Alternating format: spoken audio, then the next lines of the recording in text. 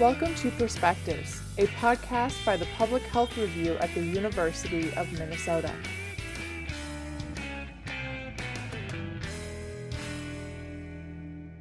Today's Perspective podcast will focus on racism as a public health threat.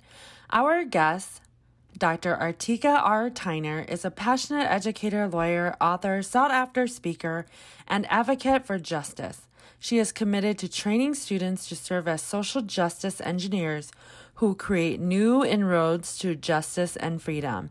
In recognition of her leadership and service, she is the recipient of more than 24 awards that include Women in Business, American Small Business Champion, International Educator Citizen, and American Bar Association Difference Makers.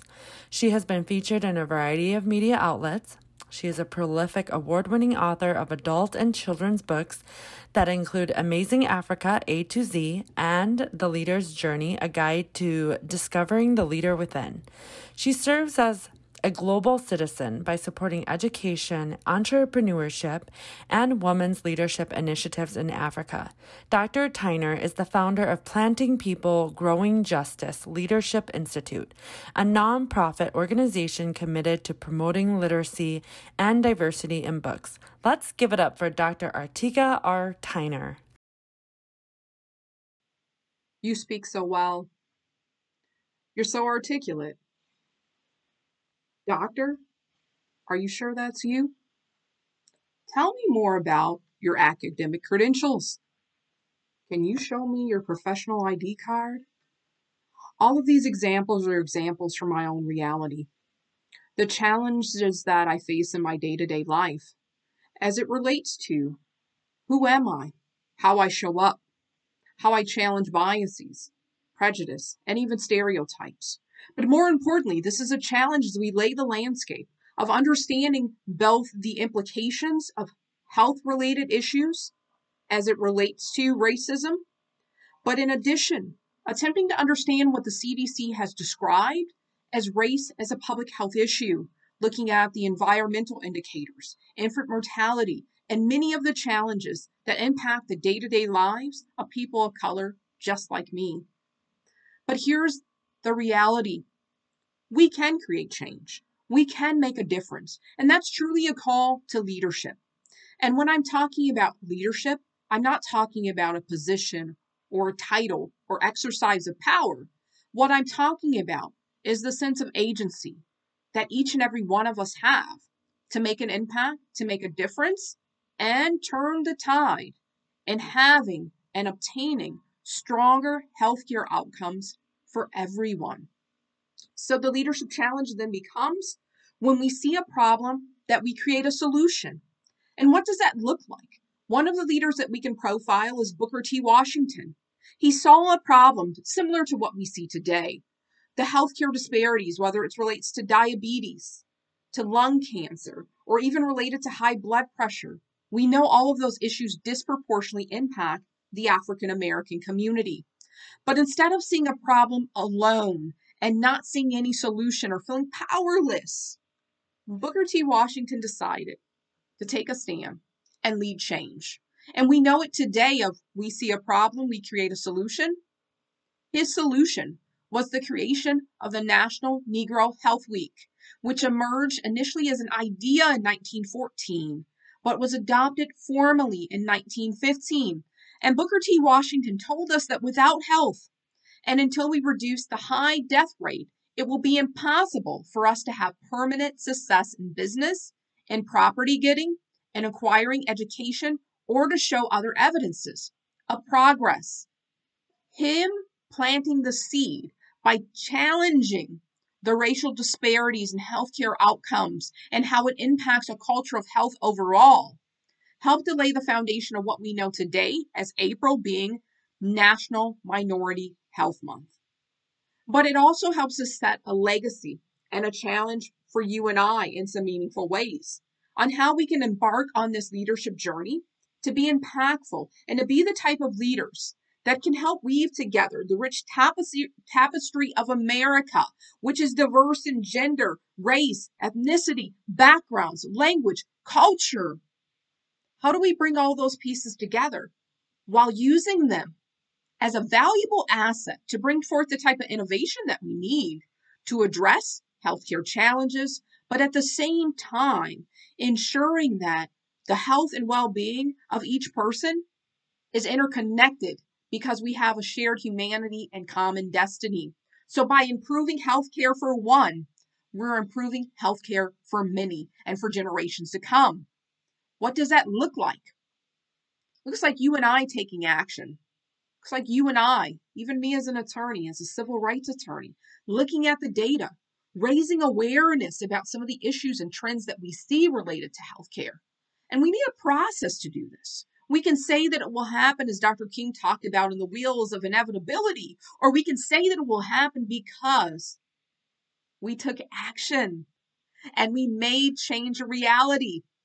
So I'm going to talk about quickly 4 dimensions on how that change can emerge. First is on the interpersonal side. That's looking at ourselves, a process of self and self-discovery, to understand that a piece of the puzzle relates to race and healthcare and access and equity.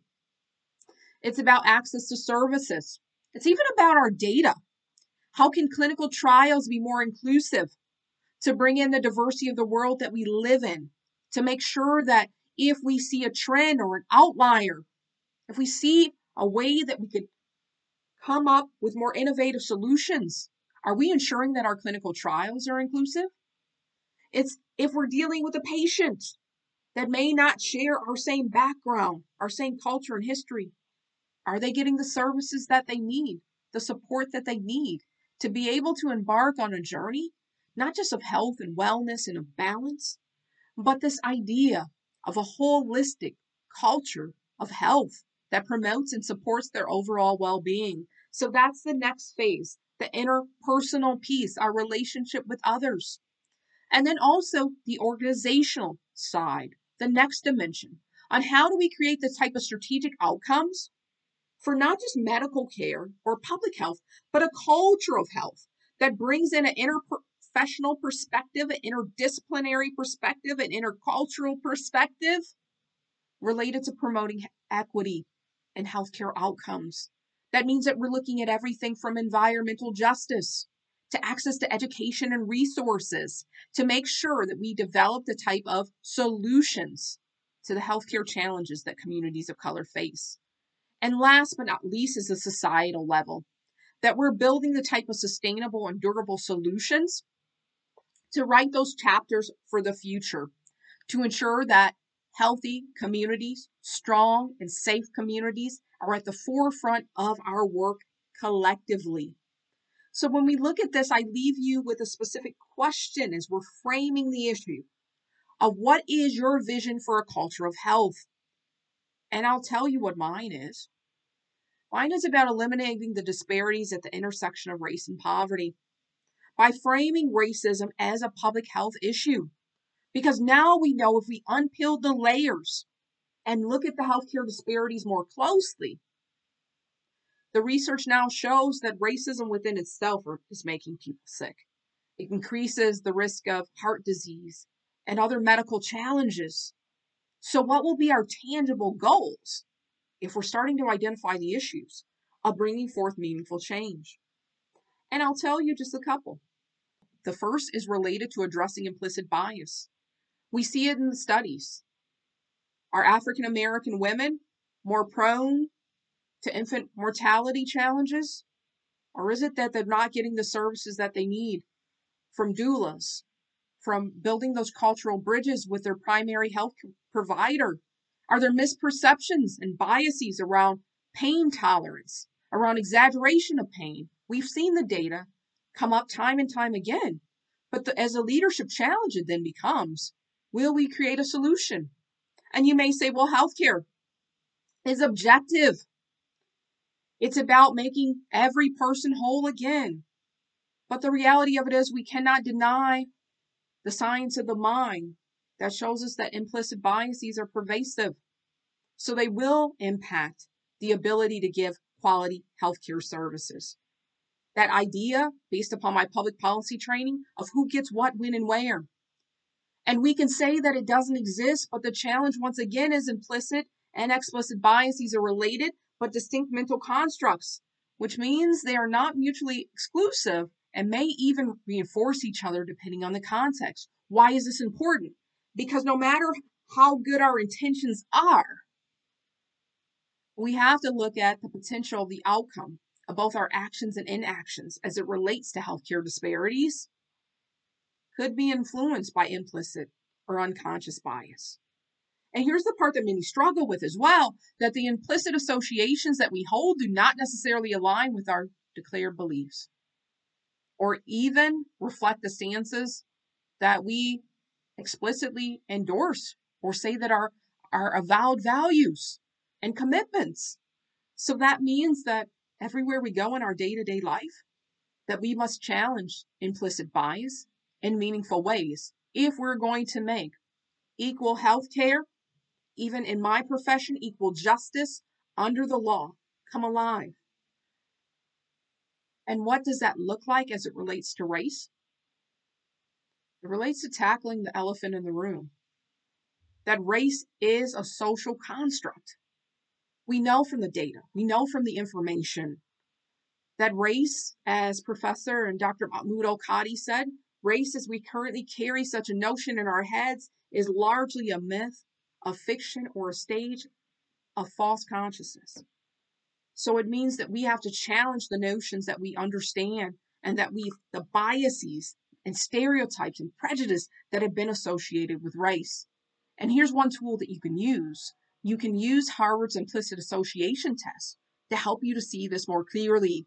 Not only will it benefit you in your leadership journey, it'll benefit the patients, the clients, your teammates, everyone that you work with, because you'll be more cognizant as a leader on how you're perceiving the world and how your actions have a real tangible impact on the perception of trust of the healthcare system and trust in building this culture of health.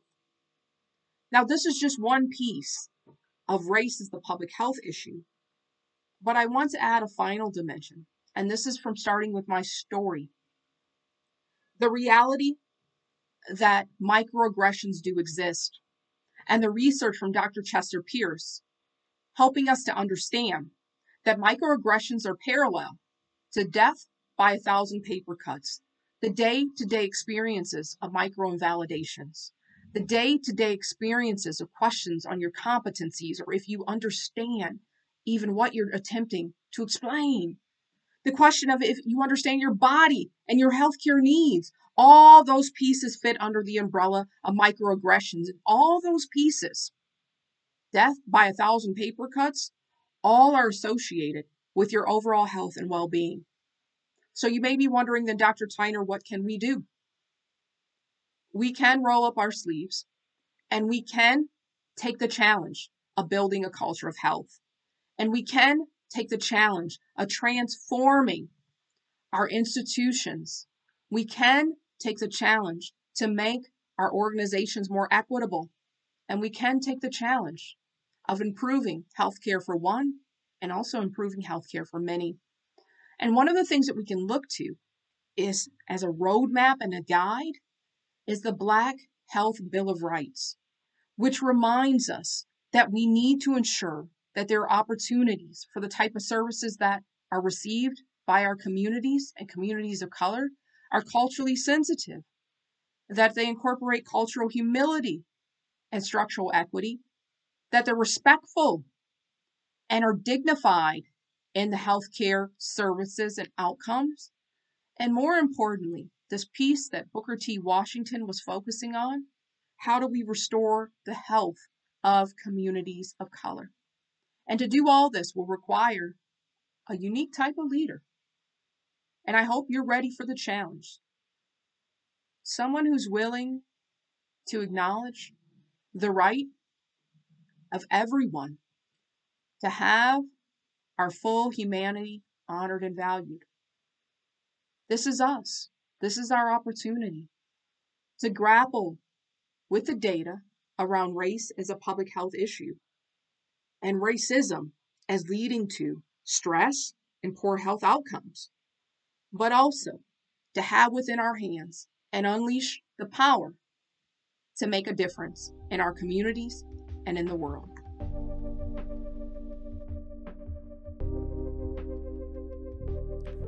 We would like to extend our gratitude to Dr. Artika R. Tyner. Thank you for being our guest on today's Perspectives podcast and sharing your holistic, intercultural, and interdisciplinary approach to health. If you want to know more about racism in healthcare and the movement to end race-based medicine, we have linked resources in the show notes. Hey listeners, do you have work you want to publish? The Public Health Review accepts research articles, op-eds, issue briefs, and more. Submissions are accepted on a rolling basis. Check out our website for more information. Thank you for listening to Perspectives. Let us know what you thought on Twitter at Pub Health Review. Stay tuned for more episodes coming soon.